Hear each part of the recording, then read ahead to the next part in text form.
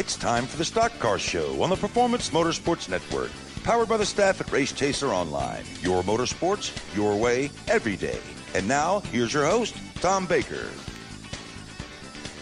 Greetings, everyone. Welcome to another episode of the Stock Car Show. Presented by HMS Motorsport, the leaders in motorsports safety. We are live on the Race Chaser Media Facebook page, also on the Performance Motorsports Network, i.e. PMN radio app. If you are looking to listen live to our show and cannot watch us on Facebook, just go to your app's device store and download the PMN radio app. That is where you will find us. Good to have you with us here as we kick off another week of motorsports conversation. Lots to talk about. My name is Tom Baker. Joining me at the table here in the Race Chaser Studios in Mooresville, North Carolina is Jacob Seelman from Speed Sport. And then, of course, behind the proverbial glass over in the tech shed, which is also known as the control room, we have Randy Miller, our third co-host, and also our audio production engineer. And then we have over there as well, Chris Murdoch.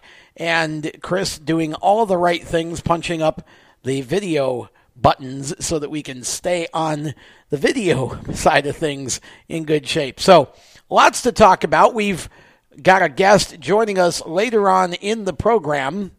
Dylan Bassett going to be with us.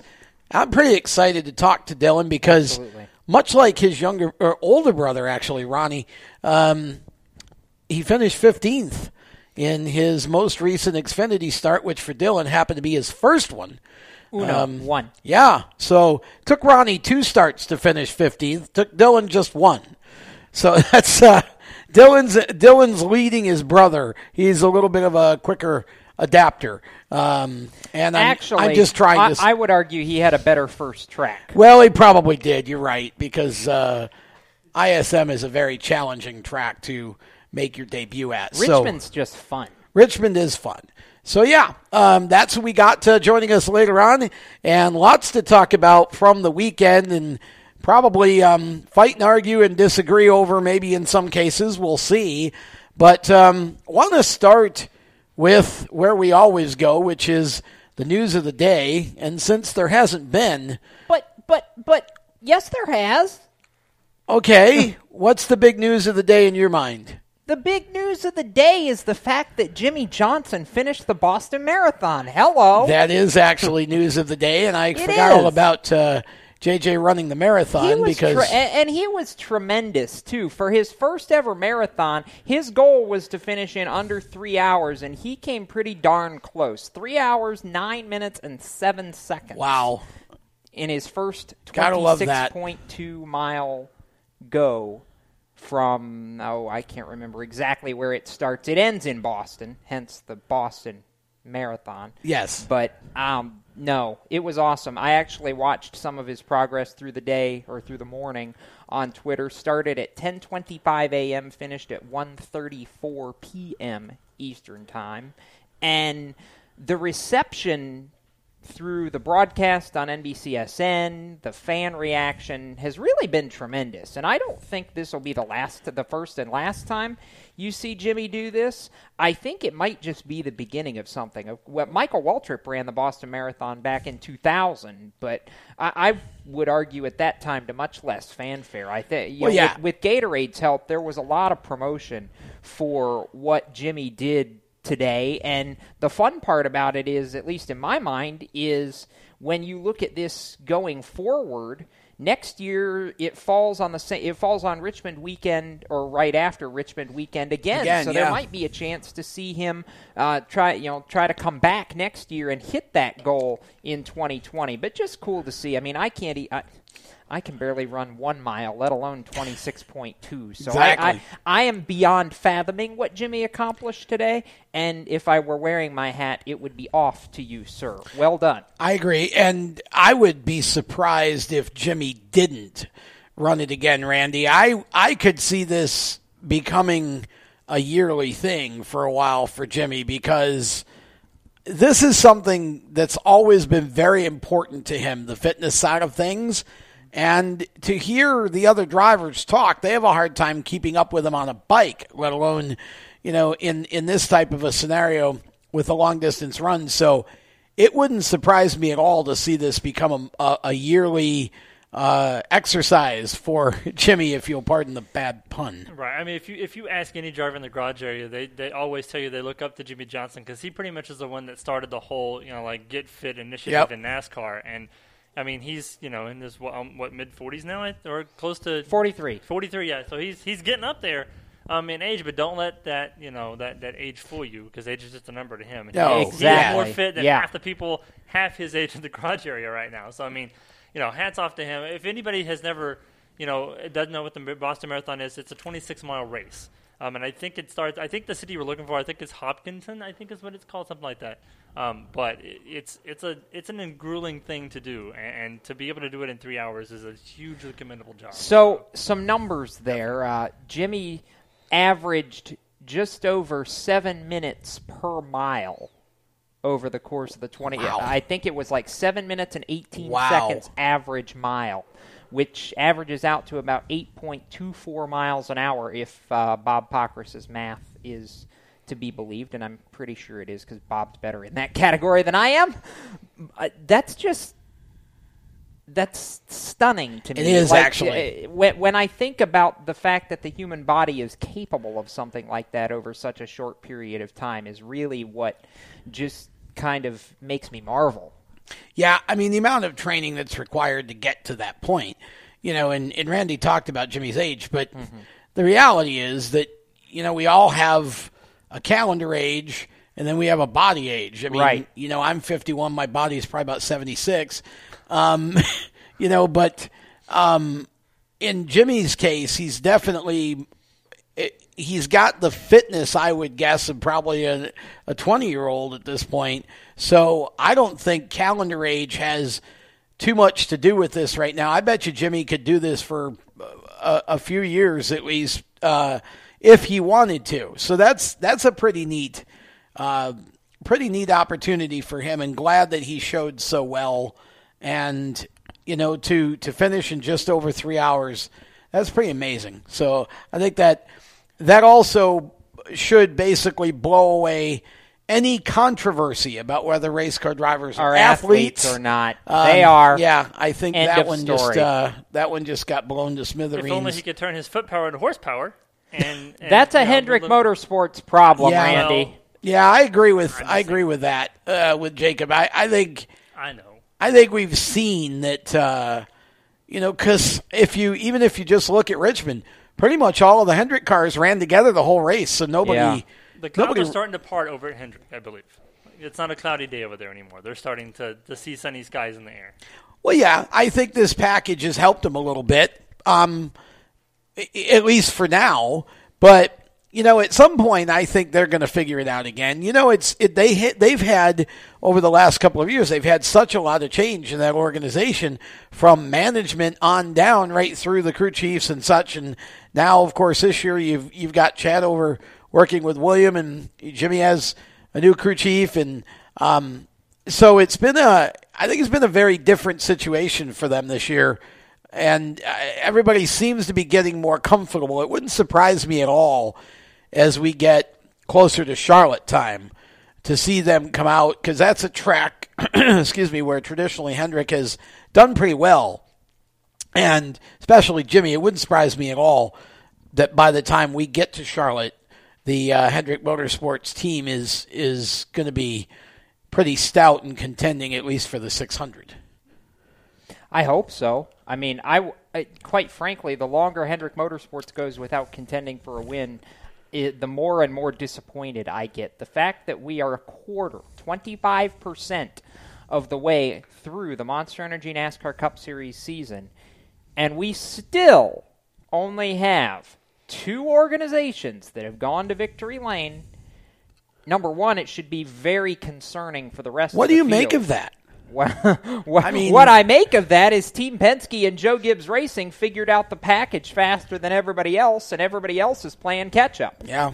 That is literally what I make of that. And, when it's just like in F1, when you have rules changes or package changes, somebody's going to figure it out first. And these two organizations, much like Stewart-Haas did, I think, during the previous set of rules changes a couple years ago, Stewart-Haas figured it out first then, as we saw back when Kevin Harvick was winning the championship around 2014. Now, JGR and Penske have figured it out, and it's up to everybody else to figure out what they're doing and try to replicate it quickly. Otherwise, this is going to turn into a runaway really, really fast. Well, what's interesting about that is you look at the Penske team, Randy, and, you've got three drivers there that are obviously very capable, and, you've had both Keselowski and Logano get wins. Blaney has done everything but win. And then you look at JGR, and you got four veteran drivers pretty much, aside from Eric Jones, who's been in it long enough that I would consider him a seasoned driver now.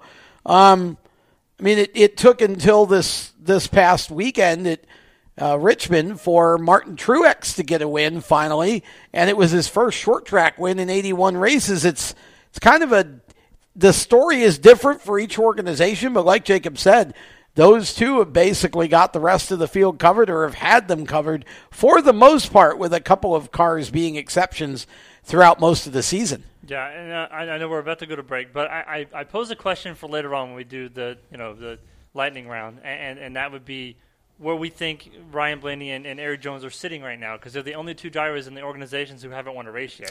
Well, you know what? We can talk about that on the other side of the break, actually, because that would be an interesting topic to debate. So we'll hit that around the turn here. We'll step aside. We are just getting started with tonight's Stock Car Show, presented by HMS Motorsport, the leaders in motorsport safety. You can find them on the web at hmsmotorsport.com, and we'll be right back. Parents, your son or daughter has had their license for a while now, but you want to make sure they're prepared for any situation they may face on the road.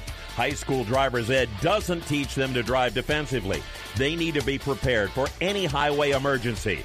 For less than a month's insurance, and a whole lot less, BSR instructors at Summit Point Motorsports Park in nearby Summit Point, West Virginia, will teach your son or daughter how to respond instantly and positively to unexpected situations on the road. BSR's specialized accident avoidance training teaches swerve to avoid maneuvers at highway speed, ocular driving, which focuses driving attention on ways to avoid accidents, vehicle dynamics and feedback, skid control and skid recovery, threshold braking on straights and progressive braking on curves, and off-road recovery techniques. This is stuff driver's ed simply doesn't teach. So call BSR today, 304-725-8444. Give your kid the skill set needed to drive safely and responsibly on the highway. That's 304-725-8444. Here at Lewis Meineke, we're more than just your average car care center. Hey, it's Dave, your neighbor from Lewis Meineke. Whether you need an oil change, brakes, tires, or anything under the hood, we've got you covered. Take advantage of our free check engine light service as well. Yes, free. And don't forget about our free shuttle service. Never stress, we'll take care of the rest. On with life. Give us a call at Lewis Meineke, 302-827-2054. Hi, this is Denny Hamlin. I want to share with you today a little known but widely pervasive neurological disorder called dyspraxia. It's estimated that dyspraxia affects between 4 and 10% of the general population, and the majority of those affected are male. The condition primarily affects motor skills, but also can affect memory, judgment, and executive function. It's sometimes referred as the hidden disability because it's not immediately obvious to others that the person affected has special needs. My niece Sarah has dyspraxia, and with the proper support in place, she is very successful in school and other activities. Sarah was lucky because she was diagnosed early. Many children and adults go years without knowing. Let's raise awareness for this disability that affects 1 in 11 people. I encourage you to learn more, get involved, and support the Dyspraxia Foundation USA. Thank you. When do you think of a plumber? Like most people, even if it's an emergency, you can be confident about who will arrive to help you. For quality and reliability, count on someone you can trust. Call on the plumbing services of Hague Quality Water of Maryland. Plumbing doesn't have to be an emergency. We handle all kinds of preventative maintenance too. Hague Quality Water of Maryland is family owned here in Annapolis since 1993. For a refreshing choice, call us at 888-84-WATER or visit us online. Hi, I'm Riley Herbst, and you're listening to Race Talk on PMN, the Performance Motorsports Network.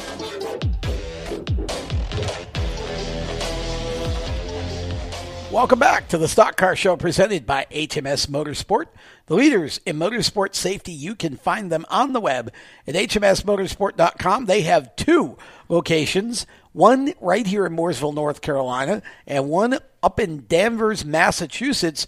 So you can either drop by one of those 2 locations or go to their website at hmsmotorsport.com, and they will help you out with all kinds of brands of driving apparel, racer apparel, whether it is, shouldn't say apparel, driving gear, safety gear, helmets, shoes, fireproof underwear, any type of thing that you need, head and neck restraints. They've got all of it. They've got radios. They've even got a special brand of wax for your car.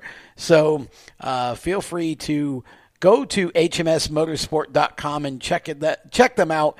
And remember, they're not just going to sell you something. They're also going to make sure that it's fitted properly if you're in one of their stores, and they'll do their best to make sure you have the right product for what type of racing you're doing in your situation. It is not one size fits all. So be safe and go with HMS Motorsport for all your driver safety needs. And we continue to talk about a couple of drivers. You're pointing at me. Why are you doing that, Jake? I'm pointing at you because I just had a brain blast here. Oh, really? Yes, I did, and it actually... We should celebrate that. Gee, thanks. Anyway. What's on your brain? Well, my brain got jogged when Riley Herbst brought us back from break because it made me think of the 18 Monster Car, which then led me to Ty Gibbs, which led me to the ARCA race from Sunday, which led me to an important news item that we probably ought to talk about. For those who were not paying attention, the ARCA Menard Series was in action on Sunday at Salem Speedway for their second short track race of the season. The notable thing there is not necessarily that Michael Self won the race, though. That is notable. That is very notable. I was planning to talk about that later. Yes, what's most notable there is the points leader. Yes. That being Christian Eckes was not in action on Sunday, and gosh, what this was a lot of small things turning into a very big thing quickly. He actually qualified second on Saturday afternoon and then became very ill following qualifying, was taken to a local hospital where they discovered a small tear in the esophageal lining in his trachea. Yeah. Combined with a bacterial infection means that Christian has definitely had some recovery time, and he is still in the hospital, at least as of earlier this afternoon. The good news from Venturini Motorsports is that he is expected to make a full recovery, and at least by all accounts right now, it appears he will be released later this week and be able to compete next Friday when the ARCA Series takes to Talladega Super Speedway for the next round of the season. I went back and forth briefly with Tom Venturini this afternoon, who said Christian's in really good spirits, actually passed along our own well wishes to him from all of us here at Race Chaser and PMN, and got a thank you back from Christian there. He's just ready to get back to the racetrack. Oh, I can imagine. imagine. Small setback, but the good news is, even though he was not able to race Sunday, the points implications are not nearly as bad as they could have been. Yes, he was the points leader. Yes, he drops out of the points lead. However,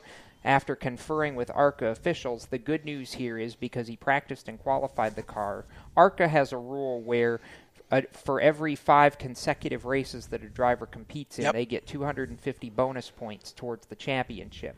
Even though Christian did not race on Sunday because of the medical issues, because he practiced and qualified, that constitutes participating in the Salem event, so he will still be eligible for the first round of bonus points. He's only 105 points back right now, and at 5 points a position, he's shown he can go on a tear and win a couple of races at a time. There's 17 races to go. He is not out of this championship by any stretch of the imagination. The main thing is going to be getting him healthy again. What that amounted to was food poisoning. And so he's definitely going to be down some strength. And that's really what's going to be the key for him, I think, is to be able to, however long he has to stay in the hospital, to be able to get out in time to actually get enough strength back to go and run at Talladega. I mean, that's a pretty big deal, honestly, trying to run Talladega after coming off something like this. You know, his body will certainly take a bit of a jolt from it. And Christian's not a particularly big, strong kid to begin with, so hopefully he'll be okay to race on Friday and won't have to miss any more time in the car, because then that would start to hurt him, I think. But right now, it seems as though he's in a pretty good position. If he can just get back and be competitive on Friday, he should be fine. Absolutely. And so, yeah, our prayers and for a speedy recovery to Christian Eckes. Yes. And hopefully he gets out in time to go compete on Friday, because that was really unfortunate. Yes. When I heard he'd fallen ill, you figure, well, the flu or whatever. Yeah, a week from this coming Friday. Yeah, see, that was my first inkling, was, thought it was probably the flu or something. But gosh, when you hear what it actually was from food complications from food poisoning, it's one of those perfect storm of circumstances that you would never expect. Try saying that 5 times. Yeah, really. You had trouble with it. Yeah, that's a tough situation for Christian, so we certainly wish him well. I mean, his teammate won the race, and Michael Self was even emotional that Christian couldn't be there. I mean, he was kind of choked up talking about it in victory lane. He made the point. Yeah, I'm points chasing, but I don't want to have a shot to win a championship because of this. Well, it's kind of one of those things you take things any way you can get them, because there's good and bad in racing, and no, you don't want to have that happen, but Michael understands obviously that he's got a sponsor and so it was good that he was able to go out and run and win and do that. It was obviously a rain shortened race. Harrison Burton actually got the call very late in the going. Yes, 11:30 Saturday night. Yeah, that was a very big deal for him, and he had to hustle to get there and jump in that car. Harrison did a nice job. Finished 8th. Yep, did a nice job, and he only had half the race to work with. So right, that race called at they literally got to the completion point, lap 101. Yeah, and Mother Nature said, "You're done." That's it. Checkered flag. I'm in. Yeah. So it was good that Harrison was able to get a good finish for Christian's team anyway, and those are 2 very good friends right there. So I think Harrison was probably very excited to go and be able to get in that car and do what he did. So for sure, yeah. So Michael Self getting the win in that one. But back to the subject at hand, we were talking actually about Ryan Blaney in the last segment. Yes, we were.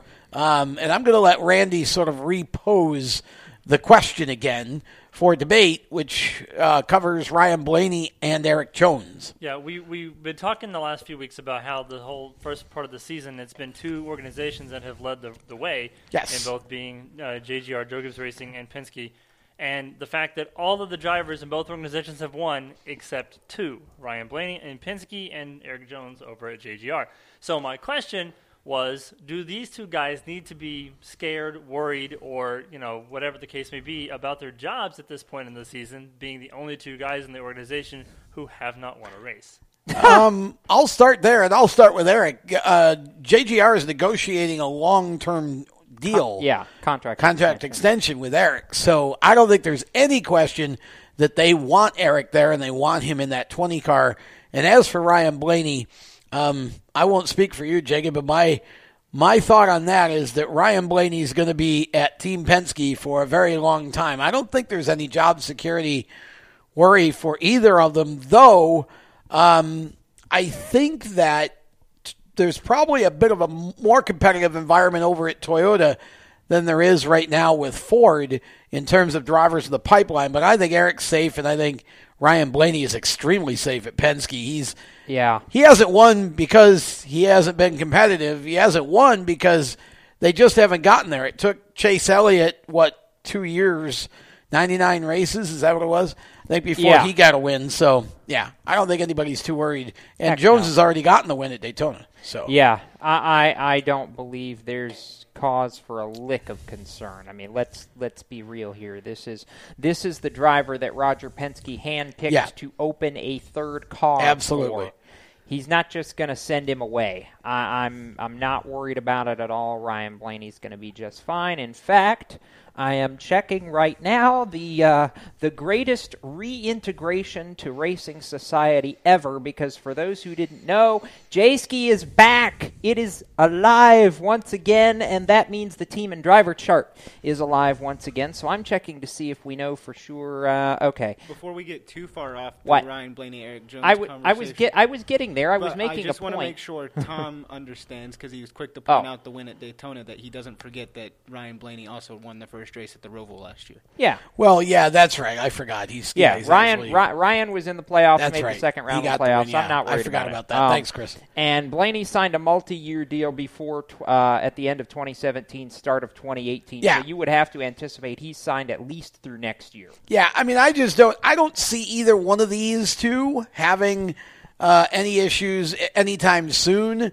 I mean, I think there is going to be an issue with JGR when eventually Christopher Bell is ready to come to Cup, which I would guess would probably be next year. They're going to have to figure out something over there, but I don't see either Ryan or Eric Jones having any worries of being out of the car anytime soon. In fact, I would go so far as to say that I think both of them will win races this season and be in the playoffs once again. That's what I was going to say. Yeah. Actually. Yeah, I mean, I don't see that as being an issue, but it's a really interesting question. There are probably some other drivers that I could think of that might be in a little bit more trouble, a more serious situation, and we can talk about some of those later on in the program. We're going to step aside. When we come back, more discussion, more of the Stock Car Show presented by HMS Motorsport, the leaders in motorsports safety. Stay tuned, because Dylan Bassett's coming up soon as well. Everywhere you go, you hear it, and you see it. It's coming at you through your phone, your tablet, and your computer. It's broadcast from your favorite radio station, TV networks, and cable companies. It's in the stadiums, the arenas, the ballparks. It screams for your attention at the mall. It's interactive on Main Street. It's even coming at you from the gas pump at the nearby convenience store. What is it? It's digital content. It's digital content. It's digital content. Somebody has to create it. Somebody has to manage it. So whether your dream is to write it, design it, create it, call it, produce it, voice it, host it, light it, shoot it, switch it, record it, color correct it, edit it, code it, repurpose it, tweet it, blog it, post it, compress it, upload it, replay it, or make sure it gets to where it's got to go when it's got to get there in the format it's got to be in, you need to attend Carolina School of Broadcasting. The skills you will learn, the experience you will get, and the connections you will make at Carolina School of Broadcasting will open the doors to the career you want in digital content creation and digital content management. Call or come by today. Click csbradiotv.edu. You hear that? That's the sound of America's only sports car. That's right, it's a Corvette. But not just any Corvette, it's your Corvette. It's that who cares if there's traffic part of your day. And this can be you when you come to Cooper Corvettes. With 60 years of Corvettes to choose from, there's always a Corvette in your budget. And they'll service any Corvette you bring in. Cooper Corvettes on Route 1 just north of Quantico and Triangle. Call, click, or visit CooperCorvettes.com. HMS Motorsport is the leader in motorsport safety. HMS serves a majority of Monster Energy NASCAR Cup, Xfinity, Camping World Truck, IndyCar, and IMSA WeatherTech teams, as well as countless SCCA and club-level racers and driving enthusiasts throughout North America. Featuring world-renowned brands like Schubert helmets, Schroep belts, Adidas suits and shoes, Lifeline fire systems, and even Racecom radio kits, HMS has the right product for your type of racing and your budget. Their representatives are experts on only one thing: making your track driving as safe as possible. With locations in Mooresville, North Carolina, and Danvers, Massachusetts, the HMS staff is always ready to take the time to help you find the right product for your safety needs. Don't settle for second when it comes to motorsport safety. Stop in to HMS Motorsport. Visit them on their website at hmsmotorsport.com or send them a message on Facebook and tell them the folks from PMN Radio sent you. Everyone knows Strutmasters is the suspension experts for luxury vehicles, and now we offer motorcycle products. Introducing Easy Rider, complete motorcycle air suspension, brought to you by Strutmasters.com. You can raise and lower your bike with the flip of a switch. Take those long rides with the ultimate comfort of Easy Rider air shocks. They're backed by Strutmasters, and you won't believe the low price. Check out Easy Rider motorcycle air suspension at strutmasters.com. I'm Kaz Gralla, and you're listening to Race Talk on the Performance Motorsports Network.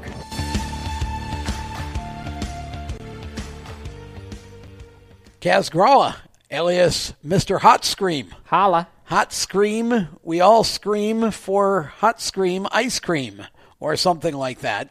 I think that's probably my favorite new sponsor of the year. I don't know that I would be able to handle that particular flavor because I'm not big on spice, but I would certainly give it a try.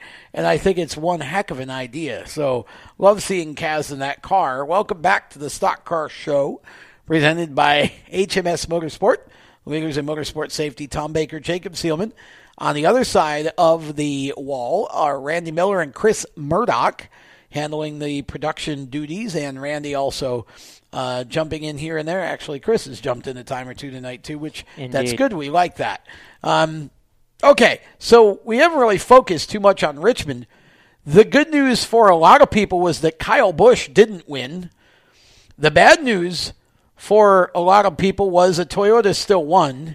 So there's still a lot of fans that are all into the Toyota doesn't belong in NASCAR. I don't agree with it, but of course, that's what we get. Those people are stupid. Well, there's, it's the brand loyalty, and we need that. We need that sort of that sort of enthusiasm, though. I hate to tell them that there's more American parts and Toyota's made in America than there are of some of the other brands, probably. But at any rate, definitely a great shot for Martin Truex, who finally, after 80 short track races, gets a win on a short track, to which a couple of folks and I went not around and round, but had a discussion about, can a 3/4 mile track be considered a short track? Well, in NASCAR world, anything under a mile. So congratulations to Martin Truex, who had to earn every bit of that, because, boy, he had a couple of real hot rods on the last couple of laps that were chasing him down. Let's be clear. It's not just NASCAR's description that's anything under 1 mile in length is a short track. It's widely accepted across the globe that anything under 1 mile in length is considered a short track. Even some of the tracks overseas in England. I don't disagree with that. I was just pointing out that there was an interesting discussion that happened the other day about that. And, finally one of the gentlemen is a little older than me. And I said, back when we were younger, I don't think there were any 3/4 mile tracks, so I don't think we had to worry too much about it. But I would still consider a 3/4 mile track a short track. At any rate, NASCAR does, and Richmond, I thought both races this weekend were really, really good. Oh, what gosh, say you? Yes. I say it's wonderful to go back to Martin Truex for just a second. Yeah, we'll stick to Cup. 1 for 81 sounds a whole lot better than 0 for 80, doesn't it? Yeah, it really does. Well, and look. It's been so long coming. My goodness. I mean, Truex dominated Richmond like the last 2 years and just couldn't seal the deal. I keep trying to explain to people how hard it is to win a NASCAR Cup race. And, it's not because, you have 15 to 20 drivers a week that can win these things. And honestly, I feel like Martin Truex is a driver. How many times have we seen him on short tracks be in position to win and something happens and he ends up not winning? Right. And it's not because he doesn't know how to drive short tracks, for crying out loud. It's his background. Right. But that's how hard it is to do this in Cup. And I was going to say, as he noted at Martinsville, it's just more difficult when you get to this level. Exactly. How long has it been since Jimmy Johnson's won a race? And not all of it, I would venture to say, is just because of equipment. Some of it is the fact that even when you're running pretty well, it's just hard to win at that level. Exactly. So Martin did everything. This was big. Right. Yes, time. He did. This was big, and I think it exercised... I'm going to use this phrase, and then I'm going to reuse it in a minute. I think this exercised a few demons from last fall at Martinsville for sure. For Truex, considering the guy he beat coming out of turns 3 and 4 on the final lap is the guy who roughed him up to go to Homestead and ultimately win the championship. So here's my question. We'll shoot this around the table. Do you think that Joey Logano avoided the bump and run, or do you feel like he just didn't really have the opportunity? Both. I think it was. I think it was a little bit of both. Practicing politics. I'm being honest about the situation. The way he can, as soon as Truex went to the bottom, I believe that Joey knew there was no way with his car performing where it was on the racetrack, he knew there was no way he was going to be able to get the run he needed. If he had committed to the bottom, I don't think that car had the speed on the bottom to be able to do what Truex's did. So he went high and tried to diamond the corner like we saw. But even if he had been able to get close enough, I don't think he would have made the same move twice because, quite frankly, I don't think Joey Logano would have wanted to poke that bear again.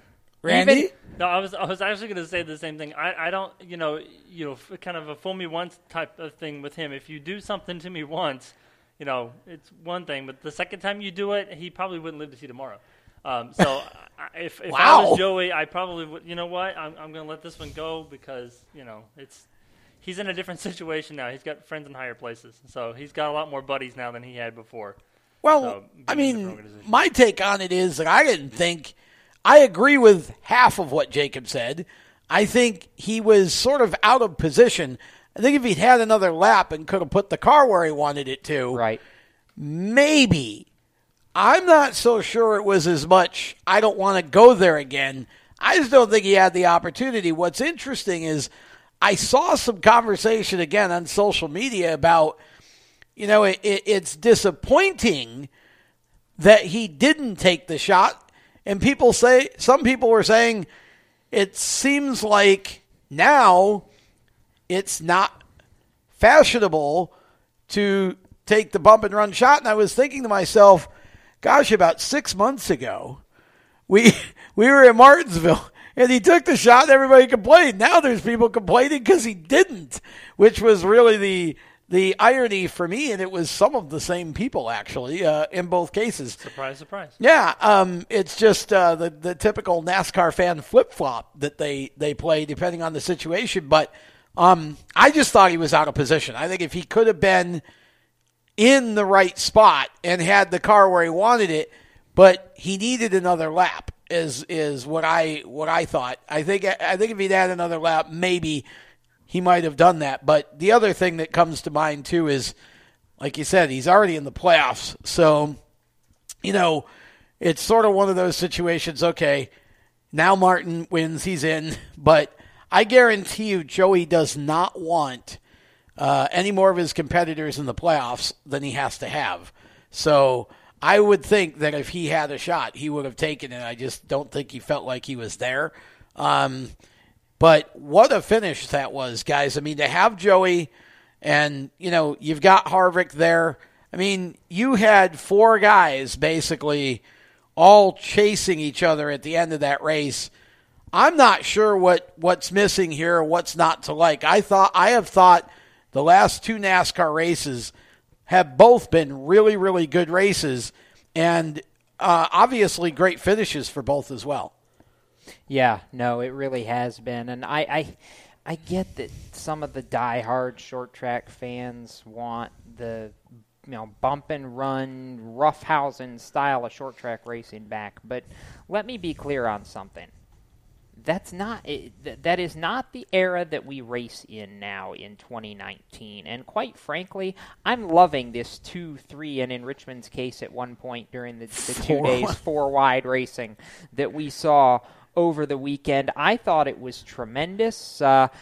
Passing was down in the Cup race, and that did bother me somewhat, but the Xfinity race I thought was particularly tremendous. It had a run right down to the checkered flag where up until the final laps you didn't 100% know how that was all going to shake out. So I can't believe I'm saying this, but in my world, the Xfinity race actually trumped the Cup race in terms of enjoyment and entertainment for me.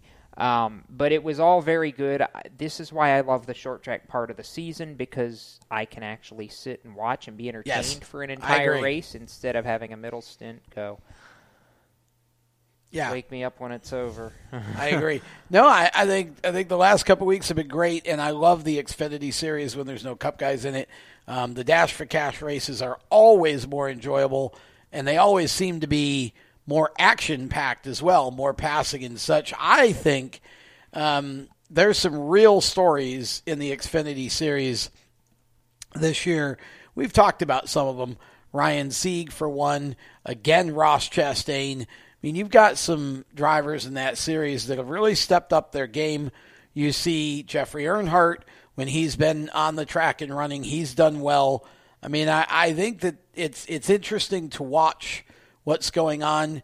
Noah Gragson had a pretty good run. Zane Smith at Bristol was very impressive. And, so it's good that we get to talk about some of these other drivers instead of just talking about whichever Cup guy won the race and sort of stole all the spotlight. Well, I'll tell you what, Ryan Sieg, quite frankly, stole all of the spotlight just by virtue of what he did on the racetrack. Yeah. He was toe-to-toe as high as fourth at one point in that race, and that 39 team has quickly turned themselves into a pretty handy little dark horse contender, I feel like, at just about every racetrack we go to. They've proven they can do it on the short tracks. They've proven they can do it on the mile-and-a-half tracks. They've obviously proven that they've been a force for years on the super speedway side.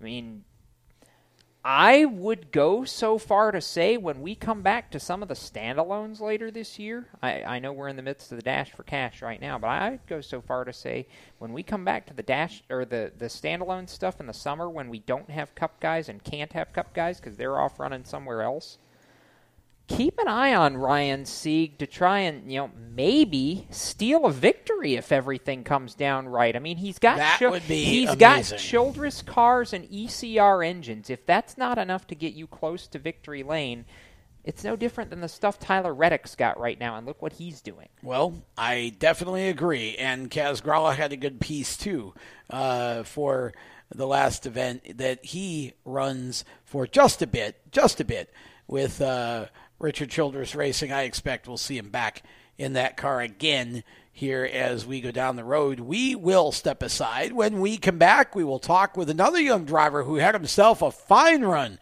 at Richmond in his debut in the Xfinity Series. Dylan Bassett joins us right around the turn. You're listening to the Stock Car Show, presented by HMS Motorsport. We will be right back. Media sales professionals with agency experience. If you're frustrated with your current position, unrealistic quotas, and inept management, if you're a sales machine and you simply will not take no as an acceptable reply, if you're looking for a rapidly growing company with unlimited sales potential for commissions in the hundreds of thousands of dollars, if you're searching for a high-tech, forward-looking, laid-back, but extremely professional organization who appreciate your skills and dedication, we have your next opportunity. Scorpion Radio Group is building a sales team of self-starters who are motivated.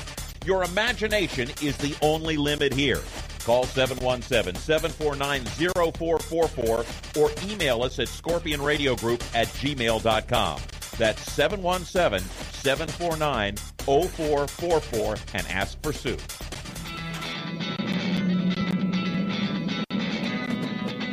Hi, I'm Reed Sorensen. Racing has been a part of me and my family for as long as I can remember. I had to make tough choices early on to get to the top. It took hard work and dedication. But it's those tough choices that help me prepare for challenges I would face as a Cup driver. Make the right choices today and be ready for the challenges tomorrow. This message is brought to you by the U.S. Air Force. Is your job sucking the life out of you? Wake up. You can do something else. Information technology. I know what you're thinking, but I'm not a math or science person. No excuses, no problem. It's not rocket science. It's my computer career. Helping people start an IT career is their thing. If you don't absolutely love what you do, go to mycomputercareer.edu and take the free career evaluation today.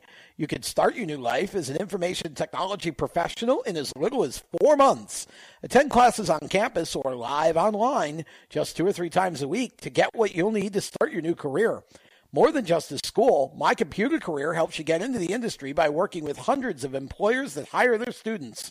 My Computer Career is nationally accredited, and financial aid is available for those who qualify, including the GI Bill. Classes start soon, so go take the career evaluation now at mycomputercareer.edu. Mycomputercareer.edu. That's mycomputercareer.edu. How to deal with someone who says that's so gay. Outsmart them. This party is like so gay. Totally. Excuse me, but did you ladies know the word gay used to mean happy or excited? Then it became a word used to describe gay people. Then somehow it came to mean dumb or stupid, which is how you just used it, which is not very nice. Ew, that guy is on the football team and super smart, and he totally hates us now. Totally. When you say that's so gay, do you realize what you say? Knock it off. Learn more at thinkbeforeyouspeak.com.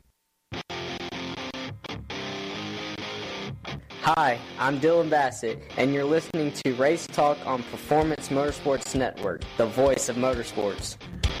You see what I did there? I see what you did there, Randy. Randy's good at taking hints. Yeah, Randy Miller on the win there. I'm just an ugly face. Dylan Bassett bringing himself back to the Stock Car Show, as we do have him on the phone now, and Justin Sullivan in our chat on Facebook saying, R.I.P. the bump and run. I don't think so, Justin. Don't bet on it. No, in fact, I know one driver who, if he was going for the win on the last lap in an Xfinity race, probably wouldn't hesitate for half a second to do a bump and run, because I've seen him do it before. Welcome to the show, Dylan Bassett. Thank you. I appreciate you having me on tonight. Am I right or wrong about you doing a bump and run to win? Right. Absolutely right. Yeah, I've watched you race for a number of years. I know how that works. So, again, welcome back to the show. It's great to have you back. And I have to tell you, when we found out that your brother was running an Xfinity for the first time, we were really excited. We had no idea that you were going to strap in as part of the package, so to speak, until he told us live on the air. Man, congratulations on getting a shot in the Xfinity Series, and congratulations on making good on it with a really nice 15th place finish. Talk about that a little bit. Thank you. I appreciate it, first off. And, yeah, the guys back at the shop, they've been working their tails off all winter long. We kind of kept it a secret just until we got all the pieces in the right places. There's a lot of things that happened in between the off season and up to now, and just to be able to go and compete in the Xfinity Series, that's a huge blessing. And we're just trying to make the most of it with the small team that we got, and we're just trying to show up every weekend with the best cars that we can bring to the track. And so far, we've been to the racetrack 3 times, and we've brought 3 really fast race cars. We had an unfortunate incident at Phoenix, which made Ronnie end up having to do a start and park deal. But Texas and now Richmond, we've brought really good race cars to the racetrack, and I just can't thank the guys back at the shop enough. There was one point in the race that we ran 14 straight laps, the fastest car on the racetrack. And wow! For being the car the first time ever, that's pretty remarkable, and that says more than just about me. That says a lot about the people that are calling the shots behind the scenes. Well, you're very humble, but the fact of the matter, Jacob, is Dylan's always had an oversized right boot. oh no, we certainly know that now. And I think what I'm most curious about, just kind of to start this off, Dylan, is to ask this. Was this in the plans for you even before your brother jumped in for the first time at Phoenix, or is this something that came later? Just with how methodical you guys have been about this, I have a hard time believing that this came together quickly. I'm curious, kind of the timeline for all this for you to get your shot. Honestly, we planned when we went to Dover. We had planned on running the K&N series this year. But then they brought forth on what they're doing in 2020 with the combination of the K&N and the ARCA and how they're going to change the series around. And from a financial standpoint, it just didn't quite make sense for us to go that route because we don't want to, I hate to say it like this, but you don't want to step back once you're already in a position. Right. And to move forward, you were going to have to run a certain amount of K&N East races, which is going to be like 8 or so races. And then they're going to have the elite division or whatever they're going to call it. And you're going to have a pit crew, and you're going to do live stops, and you're going to be spending all this money where we weren't already. So if we're going to go ahead and do that, we felt like we should try to look into moving up. And we kind of looked past the trucks because of the body deal and certain things like that. And with the Xfinity cars going to that flange fit body, you can almost make sense in doing it. And me, my dad, and my brother, we spent multiple weeks and months discussing our options.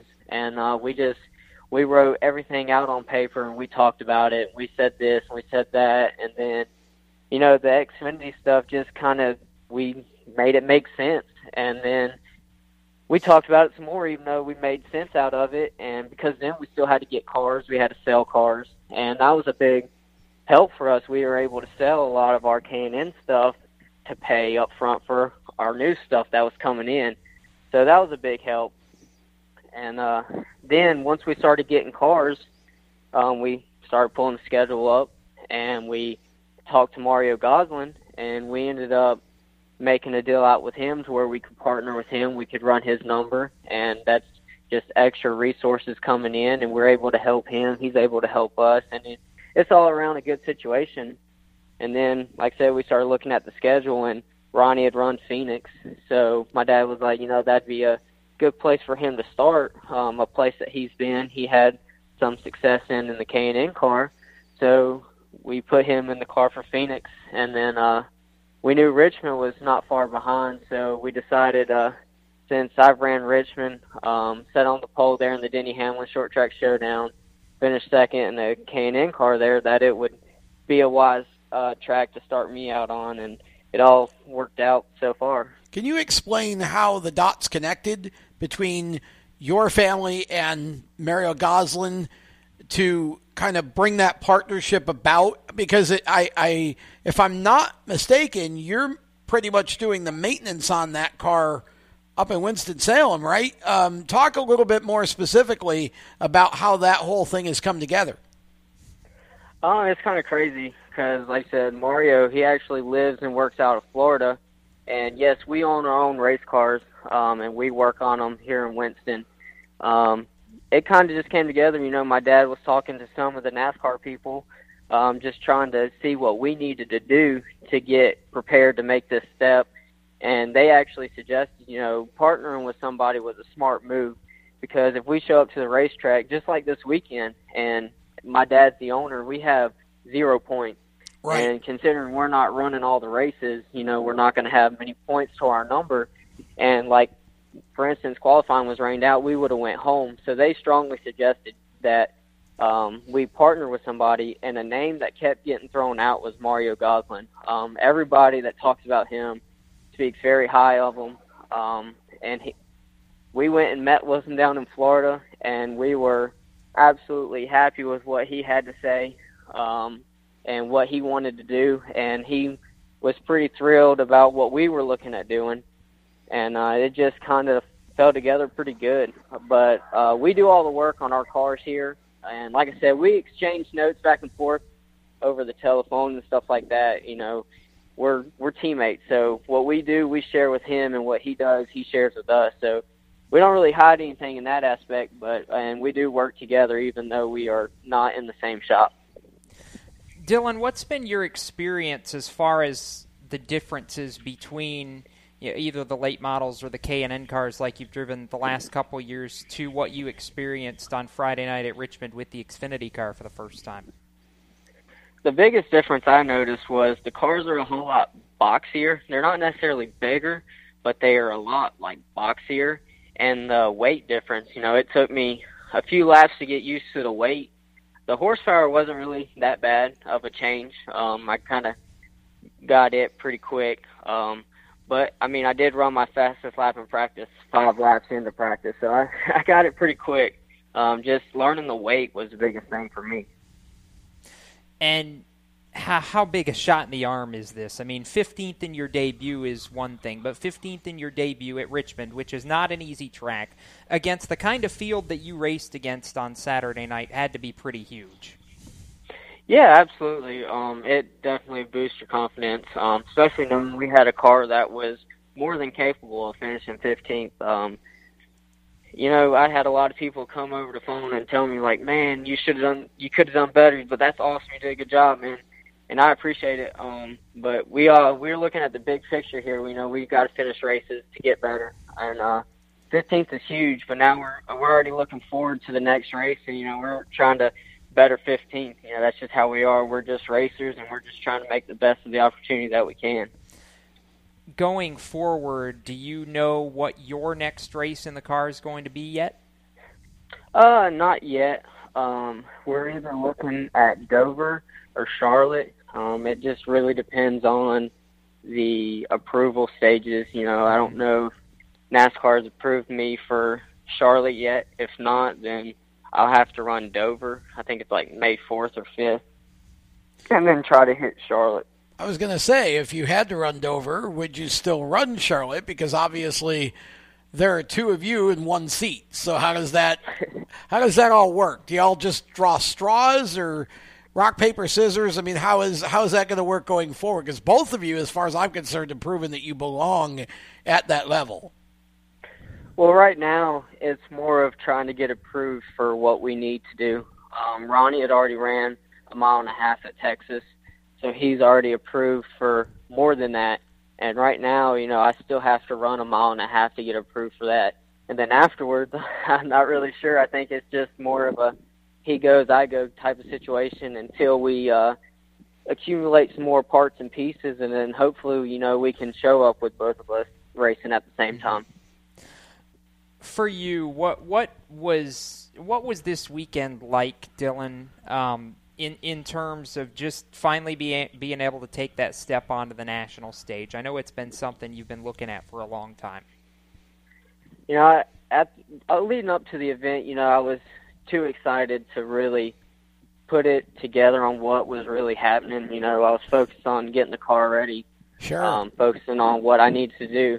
But now that the event's actually over, we realized how good of an event we actually had. And I was actually scrolling through my Instagram, I think it was yesterday, and I actually came up on a post saying that how I wanted to make it. And just to say that I ran an Xfinity race, even if I don't run another one again, I can say that I accomplished something that I've lived up to since I was 8 years old.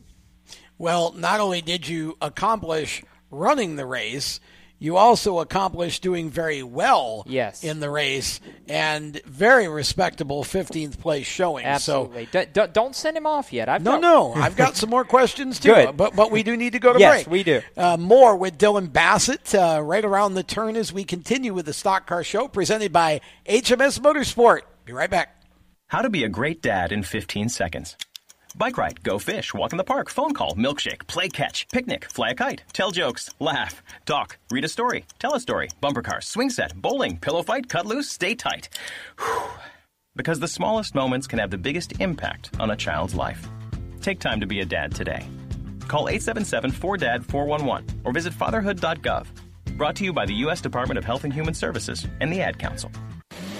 Do you love the sound of high-revving motors and the smell of burning rubber? Do you want to get your car sideways right at the ragged edge of control? If you've always wanted to try drifting or learn to improve your drifting skills, Summit Point Motorsports Park, the Mid-Atlantic's premier motorsports facility, has the expert instructors and the specialized track to teach you how to drift and the skills necessary to drift competitively. From skid pad to open sessions, Summit Point Motorsports Park has the safe and open environment that allows drifters of all skill levels, new to intermediate, to get sideways and smoking. With a focus on safety and the skill set necessary to drift competitively, Summit Point Motorsports Park's Drift Nirvana is just the thing for you. Call for your reservation today, 304-725-8444. Or for more information, go online, summitpoint-raceway.com, or you can email them at office@bsrinc.com. Drift Nirvana, getting you sideways the right way. This is Jeff Gordon. You don't have to be a NASCAR driver to be someone's hero. You can be a hero when you volunteer to become a marrow or blood stem cell donor for someone that has a life-threatening blood disease. The National Marrow Donor Program needs donors like you so that more people can receive transplants. You could save a life and become a hero. Learn more at www.marrow.org or by calling 1-800-MARROW2. Automotive technicians and auto service trainees, how would you like to work at the beach and perform for one of the best car care centers in the nation? Lewis Meineke is now looking for skilled automotive technicians to join their award-winning team.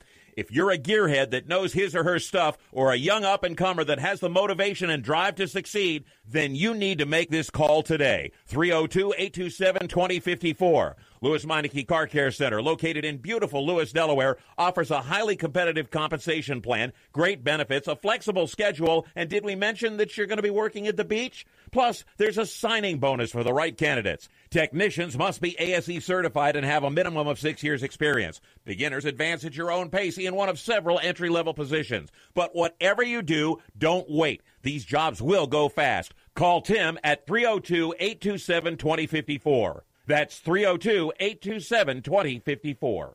Lewis Meineke Car Care Center. Rev up your career. Hi, I'm Cole Custer, and you're listening to the Performance Motorsports Network, the voice of motorsports. Well, that young man right there is about $100,000 richer after absolutely. Friday night. I don't know whether he plans to go to Disney World or not, but he probably could and have a great old time. He just got a house. He's got bills to pay. Yeah, he's got bills then. And speaking of bills, we have a Dill on the phone with us. Okay, we'll bring him back. Dylan Bassett. It was bad, but that's what you expect from me on this show. Yeah, it is. Welcome back, Dylan Bassett. We have enjoyed talking to you here. We have a few more questions that we'd like to fire at you before we let you go. I'm going to let my compadre Jacob go first. I was going to say, I know I have at least one, and I'm curious the thoughts here, because I just find it appropriate that you've got a family like the Bassetts, who we've known for years as a blue-collar family, with another blue-collar teammate in somebody like Josh Williams with that Xfinity program. I mean, I believe you raced against Josh at one time or another back, I don't remember if it was in Bandoleros or sometime down the line, Dylan. But what has that been like, to be able to have somebody like Josh, who's kind of scratched and clawed the same way you and your brother have, as a, I guess, quasi-teammate, for lack of a better word? You know, it's been pretty good. We actually did race with him a little bit in the Bandolero cars. And to see that he made it pretty much the same way that we have, you know, he doesn't really have the money behind him just like us. And that's a huge shout out to Mario again, giving him the opportunity to live out his dreams. I mean, he works for what he's got, and same as us. And, you know, to have the same type of background, you know, that kind of helps with the racing aspect of it, because, you know, both of us and even Ronnie, you know, every time we get in a race car, we're doing the best that we can to try to make a name for ourselves, but we also know that, hey man, we can't go out here and destroy this thing, because if we want to race next week, we got to have a car. But also, I mean, just our driving styles, you know, it's kind of similar. So it's awesome to have him as a teammate. Going forward here, I know you said you don't have, you know, for sure the schedule planned out, but, you know, what's the goals beyond this weekend? Or this past weekend, I should say now, because I imagine 15th is probably a little bit better maybe than what you guys expected for the debut. Does that raise the bar at all, or are you just focused on finishes and keeping the car clean for a little while? It definitely raises the bar, but then again, we know as a smaller team, we don't have the ECR motors, we don't have the Gibbs motors, so we know when we go to the 1.5 miles, the 2 mile tracks, you know, we're going to level out to a certain spot. But we know when we show up to the short tracks, like, hey, they better be ready, because we're going to be ready. We don't necessarily think that we're going to go out there and win every race, but you better not believe we ain't going to go try.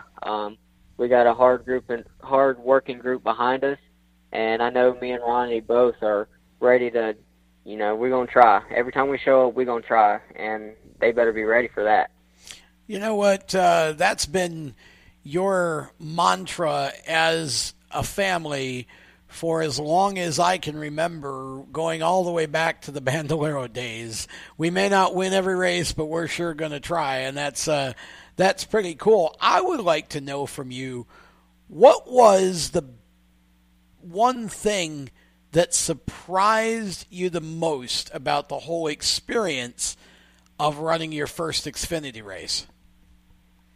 The biggest surprise to me is how the cars drove. Believe it or not, that sounds so weird, but it's one of the easiest cars I've driven. I shouldn't say easy because it's hard in itself. But the way that they drive, you know, being able to sit on bump stops, we haven't been able to do in any other thing that we've driven, a certain type of bump stop. You know, having that feel for the first time, and then even like a skew standpoint, you know, those things are hard to get a hold of. You know, it took me a few laps to realize what the car was doing just because it was a completely different feel than I've ever felt before. Luckily, I felt like I got it pretty quick, but just trying to learn the car was, I mean, it was kind of cool. I find that really fun to do, is learn something new. Thankfully, I was at a track that I knew a little bit about, so I kind of knew what I needed to feel. But learning the car was really fun to me because, you know, sometimes you get in a spot to where you drive the same car over and over, and you know you're trying to do all this, and racing's fun in itself. I ain't trying to say that, but you know you kind of get numb to certain feels. Sure. And to sit in something new, it was just really exciting to me, just learning something over. So we're going to get ready to send you on your way, Dylan, specifically because I know you've got something coming up here in a couple minutes, but I actually want you to make mention of that before our traditional space where you say thank you to everybody that makes it possible, because you've got a basketball tournament coming up here in about 24 minutes. Oh, yeah. So how did I was joking with you earlier to not pull a Denny Hamlin and get hurt, but how did that come about? Was it just a staying in shape thing, you know, away from the race car, or just something you enjoyed? Well, all through high school I played basketball. It was just something that I really enjoy, and I still play every now and again, just because I like the sport. And then here I saw a league come available, and I know a guy that is playing in it, and he was like, "Hey man, I really want you to come out here and play." And I was like, "Man, I don't really know. I ain't picked up a basketball in a while." And he's like, "Dude, you're fine. Just come out here and play." So I started practicing about every Monday, and got back in a little bit of a rhythm. I was like, "All right, man, I'm ready to go. Let's go win this thing." So, you know, Spark plug returns. That's basically what that is. The spark plug returns. Okay, so who helps make all this happen for you, Dylan? You and Ronnie both. I know there's a list. Yeah, well, first of all, it's my parents. Without them, you know, none of this is possible. We still don't have any sponsors that are bringing in any money. So without their support, we wouldn't be here. But thankfully, we did have a little bit of support this weekend at Richmond and Superior Trailer. They came on board, and thankfully we gave them a little bit of TV time. But I thank them for all their help. And just all the guys back at the shop, Nathan, Kennedy, Skip, Code, and Brandon, you know, they worked their tails off just to get us to the racetrack and give us the opportunity to do what we love. Well, Dylan, congratulations on a really, really smooth run for your first time in the car at Richmond. We're proud of you and definitely excited about the future and what you guys can do the rest of the season. Good luck in the basketball game, and we look forward to talking to you again soon. We got to get you and Big Brother down here in the studio to sign the Wall of Fame here. Sounds awesome. I hope I get another opportunity to talk to you guys again. All right, that's Dylan Bassett, and we appreciate him taking some time out of his evening. And, you know, it's a really interesting situation, Jacob, with those two brothers, because you heard Dylan mention the K&N stuff. They've been running K&N Pro Series East for the last couple of years, and actually started with their own cars, and then when H. Scott Motorsports went out, they bought a number of those cars and kind of elevated the game. But now with the changeover and all of the new plans for K&N and ARCA to combine and all of that, out of that comes an opportunity to actually move up to the Xfinity Series. And boy, Ronnie and Dylan have both made the most of that. Absolutely. And, you know, I was glad that Dylan got into some of the reason. I had heard some of it behind the scenes the reasoning why they made the decision they made. But I was glad that he took the time to really explain some of that in a little bit more detail, because I think it's something that's going to need to be addressed and going to get addressed more and more going forward here. I mean, with the uncertain future of what the K&M Pro Series looks like beyond this season, with the merger happening in 2020 and everything else that's going on there. You know, we've already seen teams like Bill McAnally Racing take steps to potentially put themselves in a better place on the national stage going forward. And in the terms of the Bassett, it's just a cool deal to see them turn a potentially negative situation into a very positive leap for both of them. And, it's been a really positive thing, I feel like, for DGM Racing, too, in terms of absolutely. Mario, the fact it just keeps the momentum that Mario's had going. I mean, Josh, 14th at Texas. Ronnie was 15th at Texas. Dylan now 15th at Richmond. I mean, this is a team that is climbing and clawing towards the possibility of being a top 10 team later in this year, and I think that's huge. Well, I agree, and you need teams like this to be able to be successful enough to not just keep existing, but also to grow. And this is a good example, Mario Gosselin's team, of a partnership that made sense for everybody. And boy, the Bassett brothers have definitely made the most of it, and we're very excited for them and for Mario as well, because again, you need Mario Gosselin type organizations in the Xfinity Series if it's to continue to survive and thrive. And with that, we'll step aside. When we come back, much more of the Stock Car Show. We're actually going to deviate and talk some IndyCar before we're done as well. Yes. Because we some will. things happened. Some things happened, but you know what I have on the other side of this break? What? Breaking news. Uh-oh. Let's hurry up, get through the break so we can get back and hear it. We'll be back with more right after this.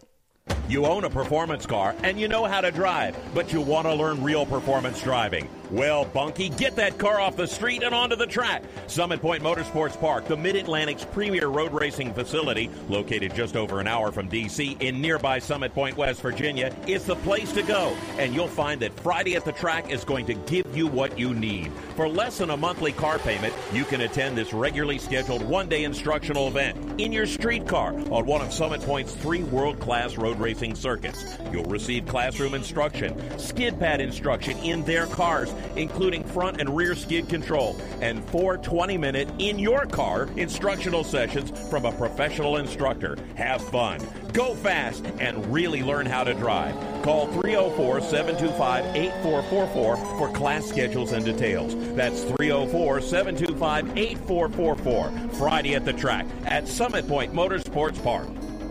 For the people in our military, it's a time of sacrifice and duty. That's why all 4 military aid societies have joined together to form the Armed Forces Relief Trust to help military families cope with financial and medical emergencies at home. With so many serving overseas, the need is greater than ever. You can learn more and donate at www.afrtrust.org. A message from the National Association of Broadcasters and this station. Attention men under the age of 35. You know what really impresses the ladies? When a guy has a few drinks and later gets pulled over for buzzed driving. That could cost you around $10,000 in fines, legal fees, and increased insurance rates. There goes let's grab dinner and a movie. Oh, I know. You drive more carefully when you're buzzed. You've proven that hundreds of times. A woman admires that kind of confidence. And you've practiced how to speak if a cop does pull you over. Slowly, clearly, and politely, like, "Good evening, officer." A woman admires that kind of foresight. And what woman doesn't find it adorable that you call it buzzed even though the law calls it drunk? You could kiss $10,000 goodbye, along with any chance of having a girlfriend. Because nothing says, "I'm a catch," more than a guy who lives in his parents' basement and calls it my place. Buzzed, busted, and broke. Because buzz driving is drunk driving. A message from the National Highway Traffic Safety Administration and the Ad Council. COPD, chronic obstructive pulmonary disease, is a lung disease that robs people of their ability to breathe. As many as 24 million Americans suffer from COPD, also known as chronic bronchitis or emphysema, and half of them don't know they have the disease. If you or someone you love is over 35 and has smoked more than 100 cigarettes in their lifetime, visit driveforcopd.org and take the screener, then take that to your doctor. I'm Jeff Stoltz, and I drive for COPD. Hey, this is Garrett Smithley, driver of the number nothing Chevrolet for JD Motorsports, and you're listening to Race Talk on the Performance Motorsports Network. Welcome back to the Stock Car Show, presented by HMS Motorsport, the leaders in motorsport safety. You can find them on the web, I promise, at hmsmotorsport.com. And, of course, we, every once in a while, we like to deviate from the Stock Car Show format and talk IndyCar. But before we do that, yes, Jacob has some breaking news. What is it? To the delight of short track fans across the southeastern United States, the former Lanier National Speedway is back from the dead. Very nice.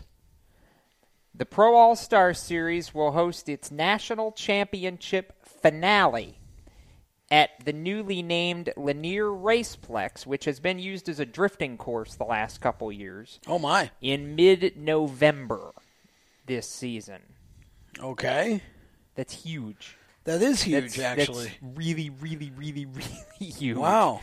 The only bad part for me is it's Homestead weekend, so I'm going to be in Miami while late models are racing at Lanier for the first time in more than a decade. Well, and for those not familiar with Lanier, it is a really racy track. I mean, this is a track that is one of the nicer facilities in the Southeast, and there are a couple of those tracks in Georgia that just sort of went away and stopped running races for no reason that I would consider to be good. It just sort of stopped. And, you know, they kind of lost asphalt circle track racing, big car-wise, in Georgia for a little while. It's good to see that Pass is going to go back there because, one, that's going to be somewhat of a neutral track for a lot of these guys because they haven't run there in a while.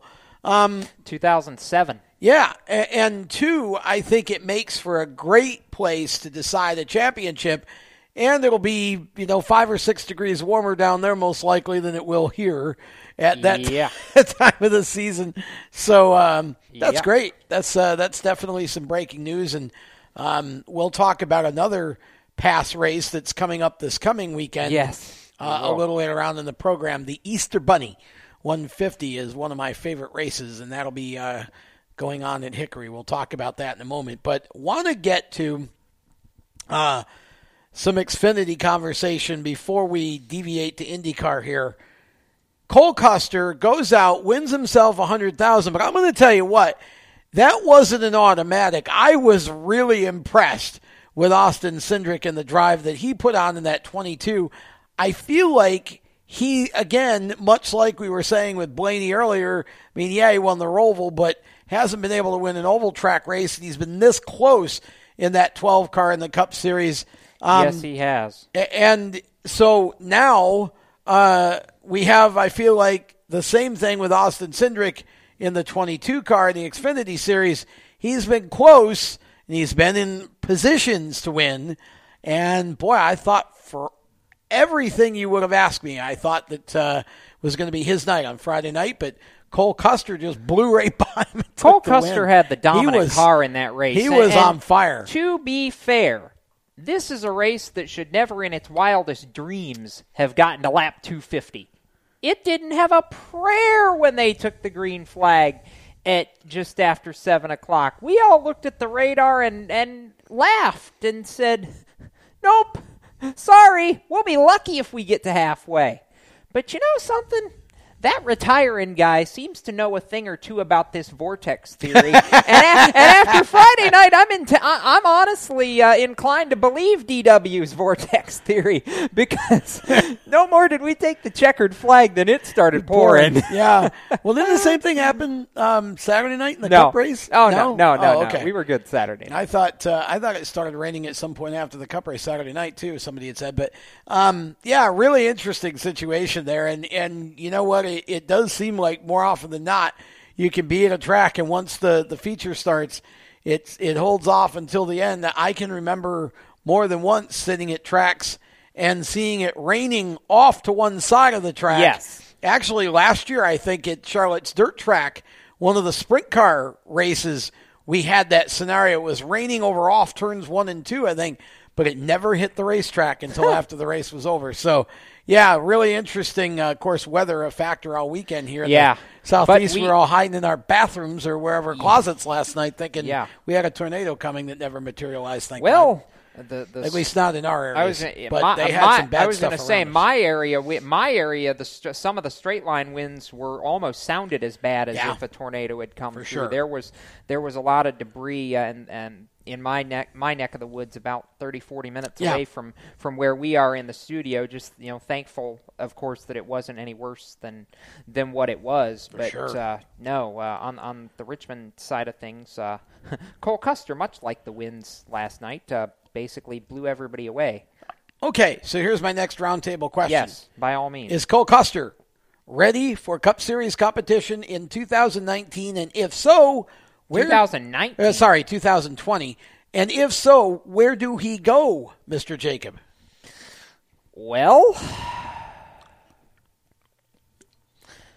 my gut answer to the first part of your question is show me a championship, then I'll tell you you're ready to move up. Cole has to learn a little bit more, and I feel like these 2 early season wins this year are a step in the right direction. But Cole's got to learn the art of closing the deal out a little bit more, a little bit better, before I'm going to say he's totally ready to step up. I feel like he's starting to finally come into his own this year. And I think that's a very good sign. But I think he needs to close the deal and win a championship this year, or at least come pretty darn close, before I say he's ready to step into a Cup car. Now, if he does that, where does he go? I doubt it'll be in an SHR car. There we go. Hey, tongue, untie yourself. Come back to me here. I doubt it'll be in an SHR car next year if 2020 were the leap point. I would sooner believe there would be a major Stewart-Haas technical partnership, much like Cole's previous Cup Series starts, with somebody like Rick Ware Racing or another smaller team that would, where SHR would supply the cars and some of the personnel to make that happen for 2020 if Cole were to step up then. Go ahead, Randy, and then I'll talk from our chat, and then I'll give my opinion as well. Well, Jacob is pretty spot on. I mean, I feel like what bothers me the most about drivers a lot of times is that they get into the ARCA series or the K&N series, and then they just catapult themselves up to the higher series without even attempting to run a season in trucks or a season in Xfinity. And that bothers me because I feel like you need that experience in order to succeed in Cup. Not always, but most of the time you do. So having him kind of run, not really the ABCs, but kind of run in Xfinity for a couple of years and get his feet wet and really win some races. And like Jacob said, I feel like he needs to win a championship in order to really solidify yourself as being a good Xfinity driver to be able to move up into the Cup Series. As far as rides go, I mean, he's in one of those situations kind of where Christopher Bell is, where it's like, he's getting himself ready to go, but where are you going to go when you get there? There's no rides right now unless some of these guys that are getting up in age decide that it's time to move on, or if these guys start failing to succeed and people start getting kicked out of rides, i.e. like Daniel Suarez did last year. Yeah, it's really going to be intriguing. Justin Sullivan from our chat says, yes, he's ready and send him to Roush. There's really not a partnership with Roush unless Ford decides. But I don't personally see... Cole's not a Ford driver. Cole's a Stewart-Haas Well, driver. I was going to say, I don't personally see Cole Custer going anywhere but a Stewart-Haas car, or, as Jacob brought up and speculated, perhaps a Stewart-Haas Racing Technical Alliance kind of partnership car. I believe here's in my whole thing with this question is to bring up a bigger question, because we've heard so much criticism over the years of young people getting the Cup too quickly and whatever. I've thought a lot about that the last few weeks, and I've talked to a lot of people about that. I personally don't think that you hold a driver back who's ready for the Cup level just because he may not be 20 or 25 or whatever. On the other hand, I think that it's not a bad thing at this point, because I understand that part of the problem is we had so many drivers transition out of Cup over the last, 5 years or so, whatever. It's been sort of a shock to the fan base, and a lot of these drivers haven't been down long enough to build up a fan base before they get to the top level. Right. It all happened so suddenly there wasn't that time to build a fan base like we've seen in the past with some of these other drivers. So I feel like, part of that is I come back to my belief that we need to keep these Cup drivers out of the lower series, because when you do that, Cole Custer and Ross Chastain and whoever else, those are the guys we talk about. It helps them to build support and build a fan base. And then when they get to Cup, there's a little more emotional connection to them than, if you just blow them right through the trucks and the Xfinity and the Cup, into Cup so quickly. So I don't think it's a bad thing if Cole Custer stays in Xfinity. I personally think he's ready for Cup if he keeps doing what he's doing for the rest of the year, whether he wins the title or not. But I don't think you're going to see him get there unless he's in a Stewart-Haas car. And except for maybe Clint Boyer, and I even doubt that at this point. Nobody's leaving SHR. I would be shocked if Clint Boyer left after this season. I wouldn't have hesitated to throw Boyer's name into the fire potentially up until the last couple weeks, when he's really started showing that form that he had during the early to middle stages the last year that propelled him into the playoffs. And I said I was going to bring the exercising demons thought back up earlier, and I will real quick as we get set to go to break here. Clint Boyer finishing close to a win did not exercise his demons at Richmond. Had he won that race, it might have finally created a memorable moment for Clint, besides the one that changed the course of NASCAR history, so to speak, in 2013. Yeah. I was really kind of rooting for Boyer to win that race, but I'm not disappointed that Truex got it. Not at all. And with that, we're going to step aside.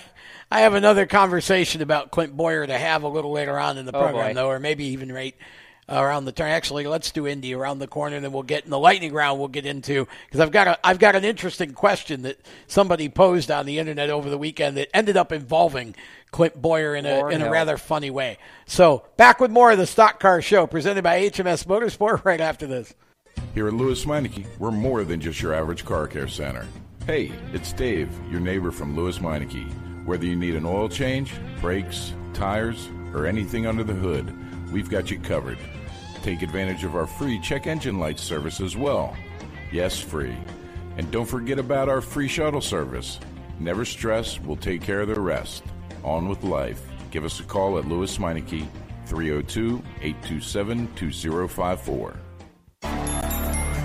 Stay tuned for an urgent public safety message from FEMA. If you're within this station's listing area, it's important for the safety and well-being of your family that you act immediately to obtain local tornado preparedness information. Information about what to do and where to go before, during, and after a tornado can save your life. It's always a good idea to develop a family emergency communication plan. Families should have a plan for getting back together in case they're separated from one another during a disaster. Have everyone agree to call an out-of-town friend or relative and leave a message about where you can be found. For more important safety information, visit the FEMA website at www.fema.gov or contact your local Red Cross.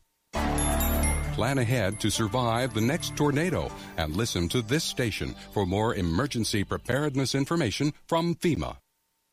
When do you think of a plumber? Like most people, even if it's an emergency, you can be confident about who will arrive to help you. For quality and reliability, count on someone you can trust. Call on the plumbing services of Hague Quality Water of Maryland. Plumbing doesn't have to be an emergency. We handle all kinds of preventative maintenance too. Hague Quality Water of Maryland is family-owned here in Annapolis since 1993. For a refreshing choice, call us at 888-84-WATER or visit us online. Parents, your son or daughter has had their license for a while now, but you want to make sure they're prepared for any situation they may face on the road. High school driver's ed doesn't teach them to drive defensively. They need to be prepared for any highway emergency. For less than a month's insurance, and a whole lot less, BSR instructors at Summit Point Motorsports Park in nearby Summit Point, West Virginia, will teach your son or daughter how to respond instantly and positively to unexpected situations on the road. BSR's specialized accident avoidance training teaches swerve to avoid maneuvers at highway speeds, ocular driving, which focuses driving attention on ways to avoid accidents, vehicle dynamics and feedback, skid control and skid recovery, threshold braking on straights and progressive braking on curves, and off-road recovery techniques. This is stuff driver's ed simply doesn't teach. So call BSR today, 304-725-8444. Give your kid the skill set needed to drive safely and responsibly on the highway. That's 304-725-8444. Hi, I'm Tyler Dipple, and you're listening to the Performance Motorsports Network. Now back to the show. And we are back, and Dippling, as usual, in the studio here. It's Tyler Dipple's been running his big block modified up north in the New York State area while he's been on hiatus from the Truck Series, which has a bit of a vacation still. So welcome back to the program. We do call it the Stock Car Show, but every now and again we like to deviate from the stock car aspect and talk about something different. This time we're going to go IndyCar because we had a race at Long Beach over the weekend. And Wait. We had a race or we had a massacre? Well, we had an event at Long Beach over the weekend, and Alex Rossi won by about 24 hours. Okay, it wasn't quite 24, but it felt like it. It felt like it. I love IndyCar, and I understand that. Look, it's interesting to me that the crowd that follows road racing is a bit of a different mentality than those of us who, grew up with oval tracks. The road racing crowd, I mean, they had like 84,000 people there or something. It was a huge crowd. The crowd was estimated at just over 80,000. Yeah, something like that. Which is more than I think can be said for a lot of NASCAR races this year. Well, yes, but what's interesting to me is they show up and they have a good time, and I've come to believe, I just don't think it's all about competition and side-by-side racing. It's more about the event than it is the race. It's like we're going to have a big event. Yeah. And, oh, by the way, we're going to run a race, and if it's any good, great. If it's not, that's okay. We just love watching IndyCars go around. Yeah. Because I thought that race honestly fell flat for me. And, Alex Rossi was in another zip code. But when you look at a field where the top five are separated by 30 seconds at the end, and Alex won by 20 seconds, it's interesting for me. People are saying, well, road racing is growing. Well, it is, but I don't think that makes any – I don't think you could tie that back and say, well, NASCAR just needs to do more road racing, because I think that the NASCAR fan in general expects more competition in racing and side-by-side passing. I don't think they show up just to watch the cars go around. It was an interesting race for me, but I was glad to see Alex get a win. the really interesting thing for me was at the end of the race. Look, I love Scott Dixon, but in all honesty, Graham Rahal got screwed. For Scott Dixon to whine about blocking, okay, and for IndyCar to actually then agree with Scott Dixon and give license to his whining and basically boot Graham Rahal off the podium so that Dixie Cup can have a third-place finish. Number one, Dixie Cup had way more push to pass but time left than Rahal did. Honestly, I don't understand the whole blocking thing, and IndyCar has set a very bad precedent with that penalty, I think. And see, I disagree, because it's no different than any of the prior blocking penalties that I've seen the last few years that IndyCar has assessed in exactly the same way on road and street courses. And Graham Rahal freely admitted that regardless of whether the penalty was assessed or not, he should have lost that position. Graham wasn't whining about it. Did he say he wanted to have a discussion with the stewards about it for going forward? Absolutely. But Graham basically admitted in his post-race interview that he was going to lose the position one way or the other. So as far as I'm concerned, it ended up the way it was going to, and I did see Graham start to make the second move when you look at it from the overhead. So the way the IndyCar rule is written, it was enforced 100% by the book, and the violence of the first swerve to try and cut Dixon off was a little bit unsettling for me. And listen, I like watching Graham Rahal race, period, end of discussion. I'm not coming at this from a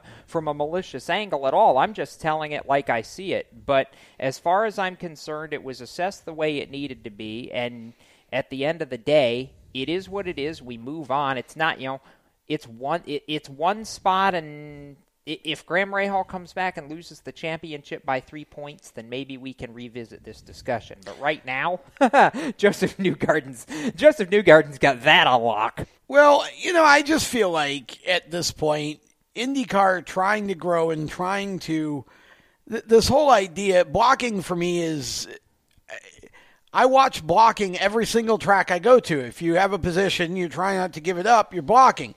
We would call it chopping the nose in late models. If you chop the nose and you get spun out, well, that's, bad for you because you chop the nose. But the whole thing for me with that is once again, you're making a judgment call that the next time down the road, you're going to have another situation and you're going to decide, well, that wasn't blocking, and it's going to look basically the same. I just think for Scott Dixon to whine that badly was to me, very demeaning. It's like, just pass him. If you can't pass him, you don't deserve the spot. Simple as that. I think Dixon's better than that. And honestly, that was about the only exciting moment in that entire race. Can I talk about a little history that got made over the weekend in terms of that race? Yeah, go ahead. So, number one, Alexander Rossi is the new king of the beach. I'm calling it right now. Alex Rossi is the new king of the beach because he's the first driver to win consecutive Grand Prix at Long Beach since Sebastian Bourdais won 3 in a row from 2005 to 2007. It's not easy to win even one race at Long Beach, let alone more than one, let alone consecutively. Number two, that race on Sunday featured the largest margin of victory in an IndyCar race at Long Beach since 1995, when Little Al Unser Jr., beat Scott Pruitt by some 25 seconds and change, I believe. And we all know about Little Al in Long Beach. Little Al is the true king of the beach. He won 6 Grand Prix at Long Beach, including 4 in a row. So Alex is not there yet, but he keeps running the way he's been running and stays in IndyCar long enough. He could take aim at Al Jr.'s record of 6 Long Beach victories because he looks absolutely untouchable at that course. I think the biggest question is whether that course is going to be there long enough. My biggest fears were when Robin Miller was talking about after the race on Sunday that they're trying to build some sort, I think it's a soccer stadium or something, maybe a baseball stadium, down and part of the stadium would be right where the current course is, and that terrifies me because the Grand Prix of Long Beach is one of the most historic auto races in this entire country. It is. It's the second longest running IndyCar race behind only the 500 itself, and to see that potentially go away, I hope the Long Beach City Authority just strikes this stadium crap down dead, make it go away, goodbye, because to lose the Long Beach Grand Prix would be an absolute travesty, and I pray it does not happen. See, I guess I'm different than you in terms of I understand that a soccer stadium, would be used, much more times and bring in probably much more revenue over the long haul than, the IndyCar Grand Prix at Long Beach does. And the whole street course thing for me is specious anyways, because these are courses that generally keep the overall speed of the Indy cars down, and it basically smothers them like a pillow because they can't show what makes IndyCar racing great. They just kind of drive around single file unless they get aggressive like Graham Rahal did, and then IndyCar wants to penalize that. So you can't really do any racing on most of these courses because there's just no passing room. So I understand they're huge events.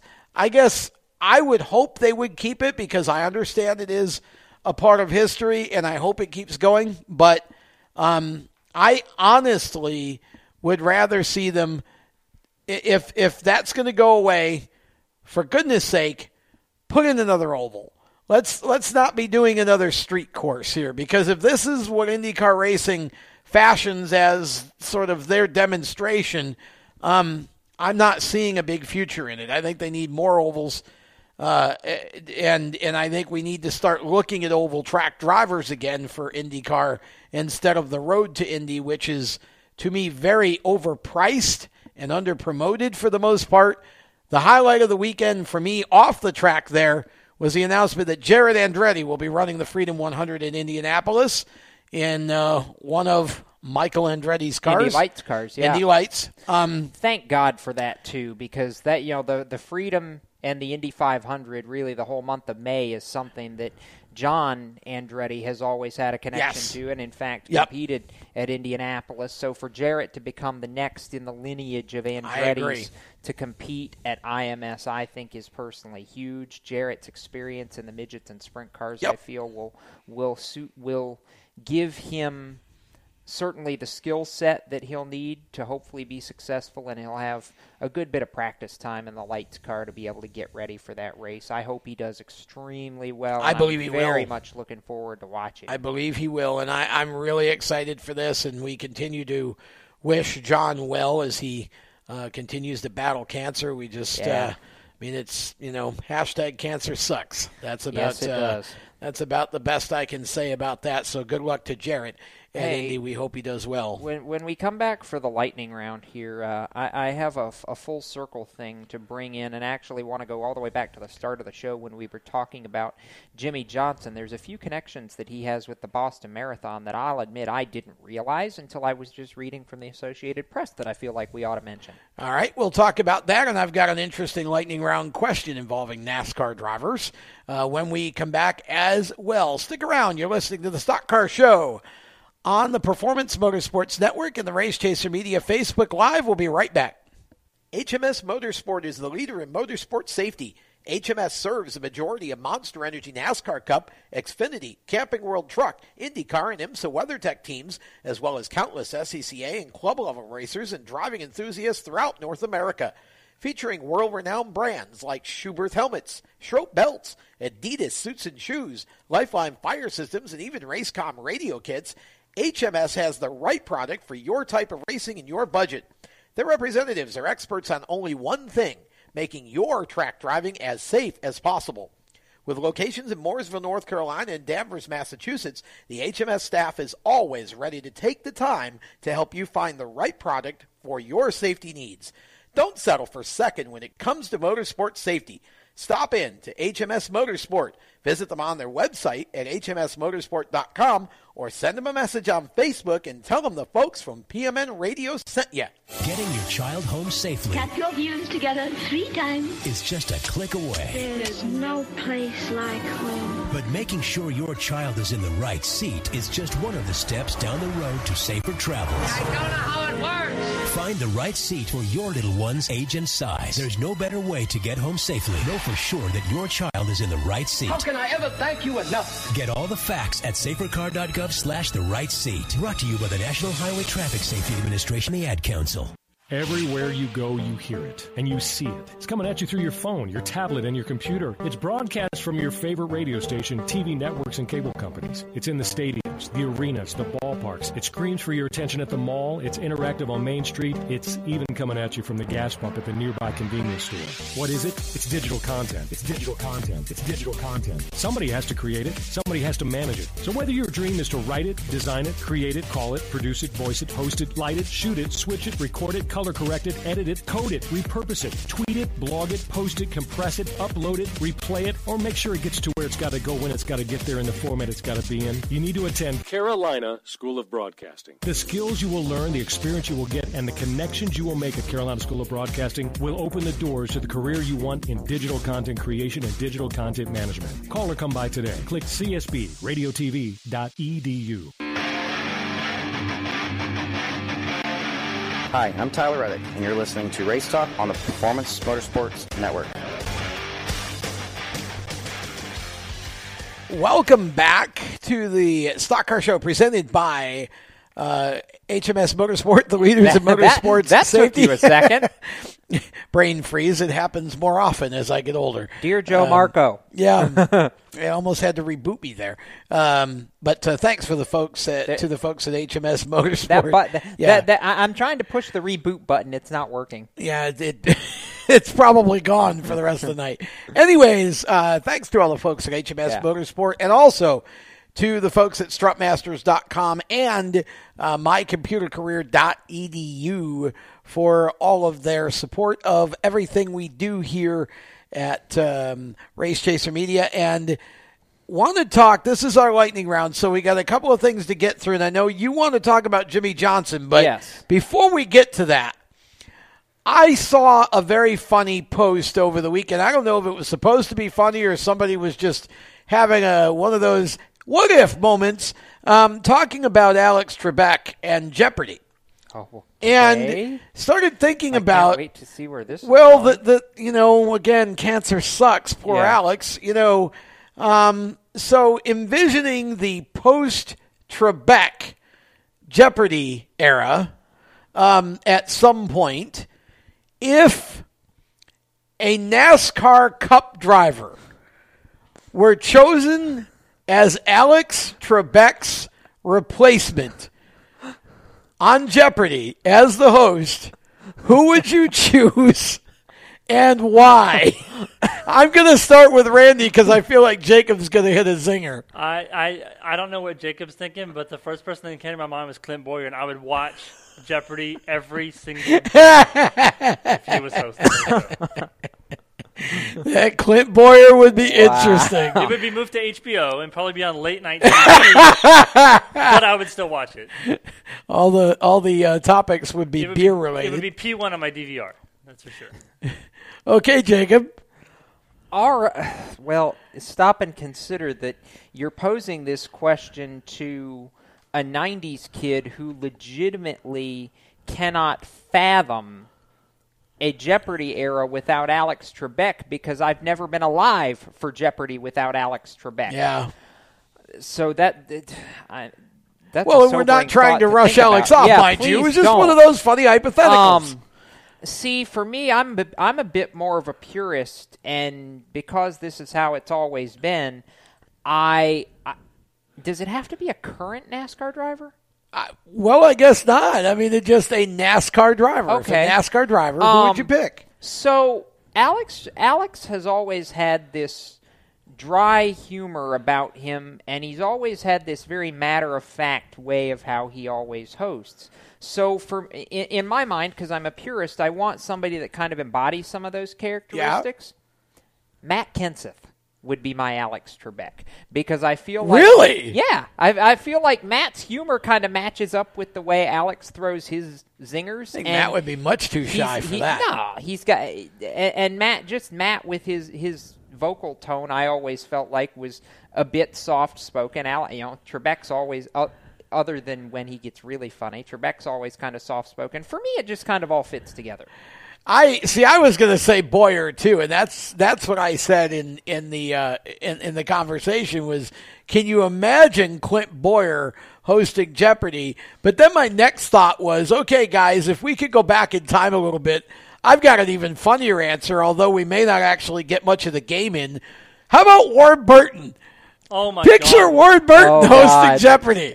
How funny would that be? You'd have to cut the tape 5 times because the contestants would be going, Ward, repeat that? We couldn't understand you. I remember the commercial that he was trying to make for Cat, and he couldn't say skid steer loader. I mean, that was unbelievably funny. It was just, I thought the question was weird, but then once everybody started going back and forth, you started coming up with some pretty funny answers, and Clint Boyer was right at the top of that. Of course, Tony got mentioned, and I said, well, that would have to now be an HBO show, because you'd be bleeping every other word, but it just, things like that are just entertaining questions to have a conversation around and the what if sort of thing. Certainly a number of drivers could come to mind depending on how far you want to go back and whatever. I think Junior hosting Jeopardy would be entertaining too, actually. That would be fun. Yeah, that would be a lot of fun. I can just picture him trying to say words. Like Alex Trebek has some, his vocabulary is very unique, and he can say words that nobody else has even heard of before. And just picturing Clint Boyer trying to pronounce those words and then saying a bunch of cuss words and turning it into a drinking game. Or Junior, for that matter. I mean, he had ZipRecruiter. Fly job. The company ZipRecruiter came on as a sponsor for Junior's podcast, and Junior couldn't even say recruiter. It kept coming out recruiter, ZipRecruiter. And I thought, there's going to be a new hashtag the following week, and ZipRecruiter is going to start it. It's going to be ZipRecruiter. Again, questions like that are just fun. Yeah. Okay, you want to talk a little bit about Jimmy very quickly? Yeah, I do. I want to throw a couple bullet points out there. Okay. Going back to the Boston Marathon, if you didn't catch us right off the top of the show, Jimmy Johnson completing his first attempt at the Boston Marathon today, 3 hours, 9 minutes, 7 seconds. He wanted to do it in under 3 hours, and he said, told the Associated Press today he realized about 7 miles in it wasn't happening. Wasn't going to happen? Wasn't going to happen. However, bullet points here. Today marked the fastest marathon ever run by a Daytona 500 winner or a NASCAR driver. Michael Waltrip ran Boston in 2000 and finished in 4 hours, 42 minutes, and 20 seconds. Because he stopped to talk to everybody. Yeah. You're not wrong. He was doing his grid walk. And Jamie McMurray has actually run 2 marathons. His personal record was at the Kiowa Island Marathon, 3 hours, 14 minutes, and 6 seconds. Jamie never ran Boston, though, but he still did 26.2 in about 3 1/4. So, Jimmy also said it's a personal record for him, so he'll take that. That's awesome. He received his finisher's medal from 2014 Boston Marathon winner. I just call him Meb because I cannot pronounce his last name, Keflezgi. Let's call Clint Boyer. God bless you. I'll tell you what it is. Yeah. Who is also a Gatorade athlete, much like Johnson, and left a signed copy of his book waiting for Jimmy in his hotel room. Johnson wanted to meet him before the race, and then he's like, oh my gosh, he hands me my medal after the race. I think Jimmy was a little starstruck in that moment. That's awesome. Good for him. He said the Boston medal's going in his office. He's got a Daytona 500 trophy, a Brickyard trophy, and one of his 7 cups in his personal office. Very nice. The Boston Marathon will go there. But here's what truly stuck out to me. I didn't realize Jimmy's wanted to run the race since 2013. That was the year that MIT police officer Sean Collier died in the pursuit of the bombers. That's year. right. Yeah. Sean's brother was a machinist in Johnson's engine department back then. Oh, his wow. brother Andrew. Okay. So I never realized that until that was mentioned earlier this afternoon, that the Collier family was tied to Jimmy, and that's was one of the personal reasons he had for running the Boston Marathon. But just a really cool story all the way around. It kind of brings it again. Something I think about.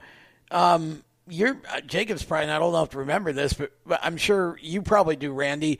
Remember they used to have this thing in the 70s or early 80s, whatever it was, called Battle of the Network Stars? Yes. Yeah. Okay, they used to have competitions between different people on the different TV networks and whatever, and I've seen video of it. Okay. It was on a couple, 3-4 years ago, I think. NBC tried to bring it back for, one season. So with all these NASCAR stars, doing all this athletic and fitness and all that, why couldn't we do a Battle of the NASCAR Stars and do some competitions You know what like I'd like that? to see? Has anybody ever seen that show Wipeout? Yes. That's what I want to see the NASCAR drivers do. See, now that would be entertaining. That would be hilarious. I know, Brian Blaney's done American Ninja Warrior and stuff, but... Yeah, Blaney did. That's right. He did. I forgot about that. I know it's not from the NASCAR side, but Newgarden, Castroneves, and Kanaan did it from the IndyCar side, too. And didn't... Ninja Warrior, that is. What did Rossi and... Connor did. Oh, that was Amazing Race. Amazing Race, yeah. But see, I think that would be fun to see those guys in a different. And you get some of the younger guys involved. You get Justin Haley and whoever else. I mean, I just think that would be a good time. I think somebody ought to look into that because I think the TV ratings on that would be amazing. To be honest, although the contracts, though, how many of the owners would actually let their drivers go out and compete in those kind of events and risk getting hurt? Well, I mean, you wouldn't have to do a lot of high risk kind of stuff. There's a lot like a tug of war, and there's a lot of safety stuff involved in a lot of those things that we brought up, Randy. So that's true. I just think it would be fun to see them in that sort of a situation and watch them cut up with each other and all of that. Yeah. I think that would be a great time. Okay, so we didn't have a whole lot of time to really talk about this. But real quickly, Easter Bunny 150 presented by mycomputercareer.edu. Training for a better life. Oh, by the way, yes. Go and take the free career exam at free career evaluation. That is at mycomputercareer.edu. They're sponsoring the race, and look, 36 cars, super late models, Hickory Motor Speedway. It's a huge Pro All-Stars Series event. Bubba Pollard going to be there. Preston Peltier's coming in from Colorado to compete. We're going to have a heck of a race at Hickory on Saturday. Jared Irvin. Yep. So if you're in the area, Hickory, North Carolina area this weekend, and you're looking for something fun to do, that's about as good as it gets. Yes. Make your plans to go to Hickory Motor Speedway and catch that race.